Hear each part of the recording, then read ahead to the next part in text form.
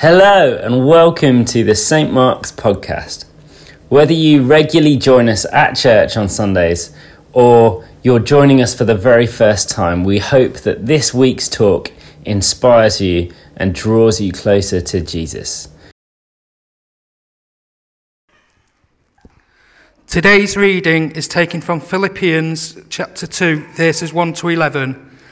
Therefore, if you have any encouragement from being united with Christ, if any comfort from his love, if any common sharing in the Spirit, if any tenderness and compassion, then make my joy complete by being like-minded, having the same love, being one in spirit and one in mind.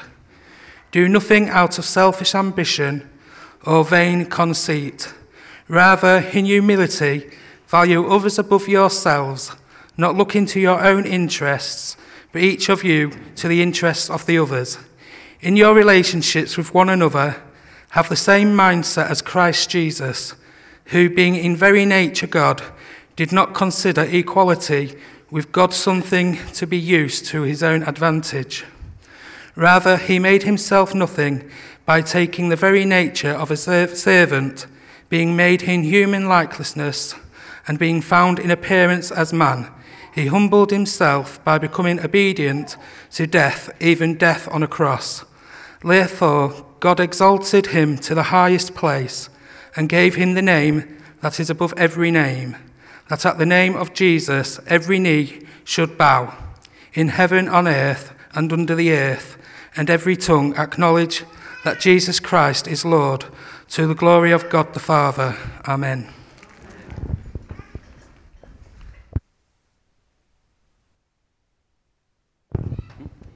Let's pray for Ben as he comes to speak to us. Father, thank you for Ben. Lord, thank you for the words that you have placed on his heart, Lord, the words that he's prepared. We pray, Lord, you would empower him with your Spirit, Lord, that he might speak words with power. Lord, speak your word. Lord, would you open up our ears and our hearts to hear and respond to you. Amen. Amen. Thanks, Matt. Well, as Matt's already said, my name's Ben. I am on staff here at St. Mark's. I oversee worship, production, and Alpha. And me and Emma, my wife, and my daughter Phoebe are a part of St. Mark's and love living in Grimsby. Over the last few weeks, we've been looking at how Jesus gives us a new heart and a new purpose. And this week, we get to look at how he gives us a new attitude. It can be so easy to look for happiness in all of the wrong places. We can look for happiness in money, sex, relationships, and whether we have that latest toy or gizmo that we really, really want, that thing we're hoping for that we think is going to bring fulfillment. The thing is, if last month's present-giving ritual that happened on Christmas Day teaches us anything, it's this. With all of these things, the novelty will eventually wear off. As incredible as it was in 2003, the best gift I could possibly receive as a 10-year-old was the original Xbox, complete with Project Gotham Racing 2 and an additional controller so that we could have family duels in split-screen mode. And as great as it was, and it was great, me and my brother quickly found out that the Xbox was actually often the source of disagreement and not the source of happiness. And now, some 20 years later, which I can't quite believe, it's probably somewhere in a cupboard or in the loft, gathering dust and hardly useful. Never again will it give me that spark of joy that it gave me that Christmas Day some 20 years ago. So as we launch into today's passage, Paul, he says he seems to have found the source and the secret to happiness, and he hasn't found it in the place you might expect. Paul is in prison, he's chained to a Roman soldier, he's guarded, he's unjustly accused with little or no comforts, and he is ultimately facing death. And most importantly, he can no longer do what he most loves to do in the world. I wonder what that thing would be for you is if you could not do that thing that gives you the most fulfillment, what would it be? For Paul, it was preaching the gospel. And yet, he effectively writes in verse 2, I'm 99% happy. My joy is almost complete. And we might expect Paul to say that my joy will be complete if I can be let out of prison. Or maybe my joy will be complete if I could just not be chained to a guard for 24 hours a day. Or potentially my joy will be complete if I could have a nice little foam mattress topper so that my uncomfortable bed would be a little bit more comfortable. But he says that the thing that will complete his joy is not to do with his own needs. It's to do with the needs of the church in Philippi. You see, in chapter 4, which we'll hear about in a few weeks' time, we hear about this little niggle of disunity between two women called Euodia and Syntyche. And it's not like there's been a big church split. There hasn't been a huge scandal. Nothing really bad has gone on. But Paul can see that there are warning signs, and he knows that the devil's always trying to worm his way in and sow seeds of disunity. And so he's appealing to the church in Philippi with all he can muster to call them to a place of unity. First, he appeals to their unity in Christ. He says, being united in Christ. And as Christians, we are in Christ and he is in us. And this means that what is true of Jesus becomes true of us. His grace and his resources become our experience and our possession. Jesus is the source of our unity. And to the Philippians, Paul is saying the very fact they are Christians should be a huge incentive for them to find a place of unity. For us as a church today, Paul is saying that the very fact we are Christians should be the starting point of a place of togetherness, a place of unity. Jesus is our common ground and our common goal. Secondly, he uses the argument of God's love, if any comfort from his love. Paul is saying that if any of us have received and accepted and known that redeeming love of God, then it's almost impossible not to acknowledge that we have to then give that love away, because we are all equally loved by God.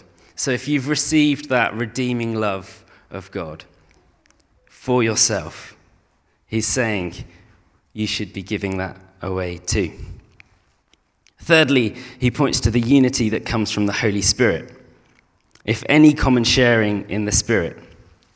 Every Christian has the Spirit of God, the Holy Spirit, living inside of them. And it's the Holy Spirit who unites us and draws us closer together. And fourthly, he appeals to Christian love, tenderness, and compassion. I wonder what our world would look like if we actually learnt the meaning of the word compassion. I don't think we'd have half of the issues going on that we currently do in our world if we knew what it meant to be compassionate. If we learn to love one another, then it's impossible to hate one another. So Paul is saying, make my joy complete by seeking unity, by being united as a church, by being like-minded, having the same love, being one in spirit and of one mind. And this unity doesn't have to come at the cost of uniformity. He's not saying that he wants us all to look the same, learn the same language, sound the same, dress the same, be the same person. He's not saying he wants like a church full of mini robots that are going to go out and do exactly the same thing. at the cost of our personalities and our skill sets and our giftings. We might not actually always agree on the method of how we go about being the church or how we do things, but what he is saying is that our common goal, the thing that binds us together, remains central to who we are, is Jesus. There we go. We have covered 2 verses. Over the next couple of verses, Paul shares with us the wrong attitudes. So if unity is the goal, one thing that will get in the way is having the wrong attitude. And the first wrong attitude Paul gives us is selfish ambition. It's not that ambition in and of itself is wrong. Ambition is the desire to succeed, and there's nothing wrong with it if it's in line with God's will and ambition for us. What's wrong, Paul says, is selfish ambition. Ambition focusing on our own wants and our own desires, focusing on what we can get from people rather than what we can give to people, focusing on how a situation will serve us rather than how we can serve other people.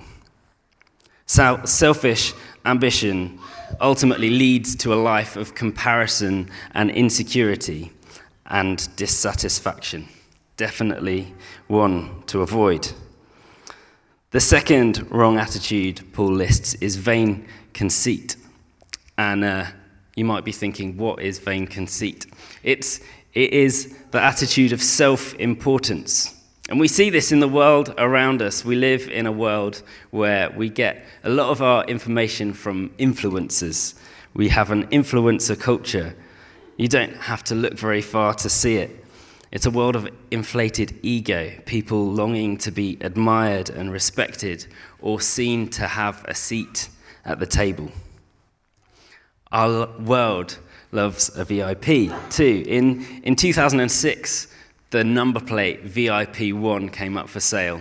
And I did a bit of Googling and found out that Roman Abramovich bought it for £285,000.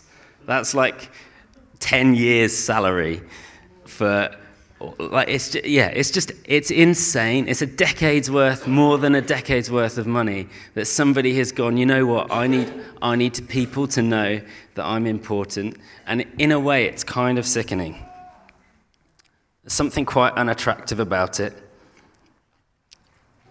The thing is, it's easy to point a finger at somebody with a lot and say that's unattractive, but when we look at ourselves, ultimately, it's easy to have that same attitude for ourselves, just not realize it's so big a problem. If each of us are focusing on ourselves, it is unattractive, but if we're focusing on how we can be united and on those around us, you can let go of self-importance. Paul says, in humility, we're to consider others better than ourselves. And that's not false humility, like the idea that Lewis Hamilton would say that I'm a better driver than him, because that would be a bit ridiculous, right? But it's flipping the switch on the driver to self-importance and always wanting our own wants and our own needs to come at the cost and the expense of other people. And the third wrong attitude Paul lists is self-centeredness. It's being concerned only with ourselves and our own interest. And the problem with self-centeredness is the more we focus in on ourselves, our own interests, the less we become aware of the goings on of those around us. We kind of lose sight as we hone in on the inside. Paul says we shouldn't look to our own interests, but to the interests of others. And this is how we treat our family, our friends, our colleagues, our neighbours, and even members of our church. It's about how we go about our conversations and what we give concern to in thought and prayer. So if we've heard about these wrong attitudes, selfish ambition, vain conceit, self-importance, attitudes that leave no room for unity, then what is this new attitude that Jesus gives to us? Well, in verses 5 to 11, Paul shares with us what's probably an early Christian hymn, and arguably one of the most important passages that he wrote in the New Testament. Here we see the attitude of Jesus himself, which Paul suggests we should adopt as our own.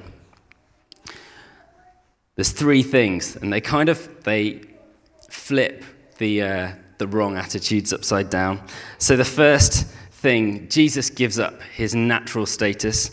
And if you want your mind blown, I was doing a bit of reading on this little passage, and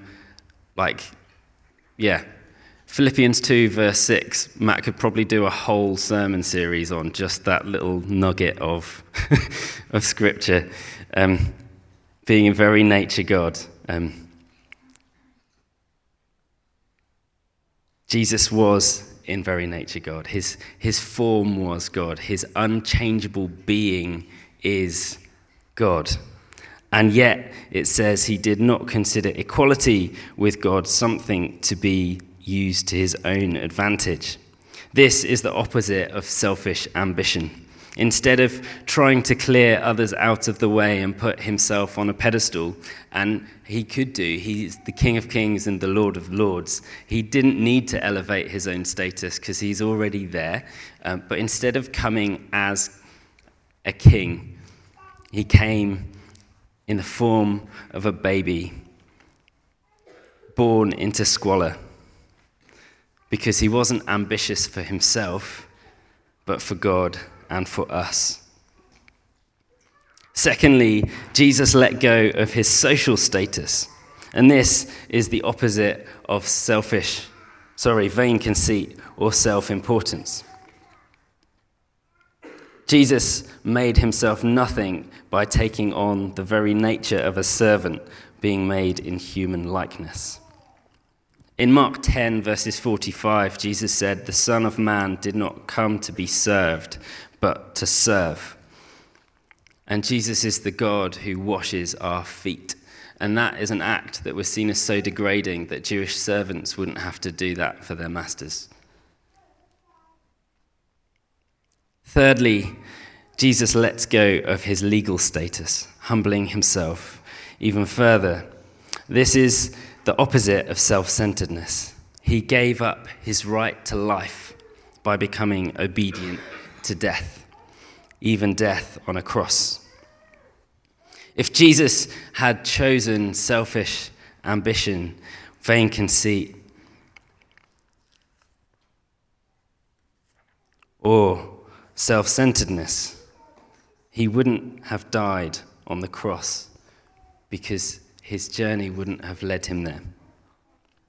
But he chose that path, and he died the death of a criminal, tortured on a horrific device reserved for the lowest in society, and giving his life as a ransom for many.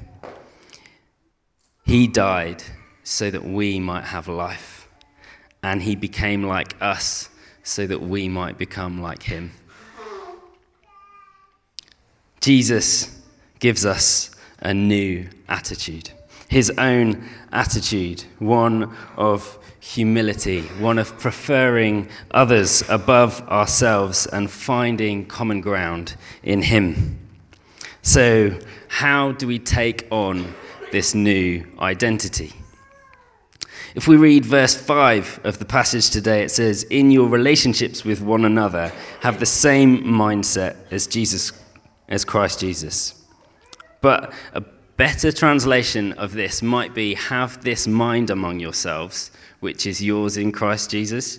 And in other words, Paul is suggesting that this attitude is ours in Christ. It's given to us as we enter into relationship with Jesus. We've already heard today that if we are in Christ, we are in him and he is in us. And we've also heard that the Holy Spirit is living within us. And one way of understanding this kind of idea is a bit like this. So on Thursday, I took this photo of Emma and of Phoebe. I was quite busy prepping some tea before rushing out to a worship practice, and they were both sat in our sunroom, Emma reading a book and Phoebe watching Bluey, which she often does just before dinner, having some quality introvert time. So, you see, Emma is a huge introvert. She charges by spending time by herself, and she needs that time alone. And I'm not convinced quite yet that Phoebe is an introvert, because she does love being around people. But there is something about Phoebe that is marked by Emma.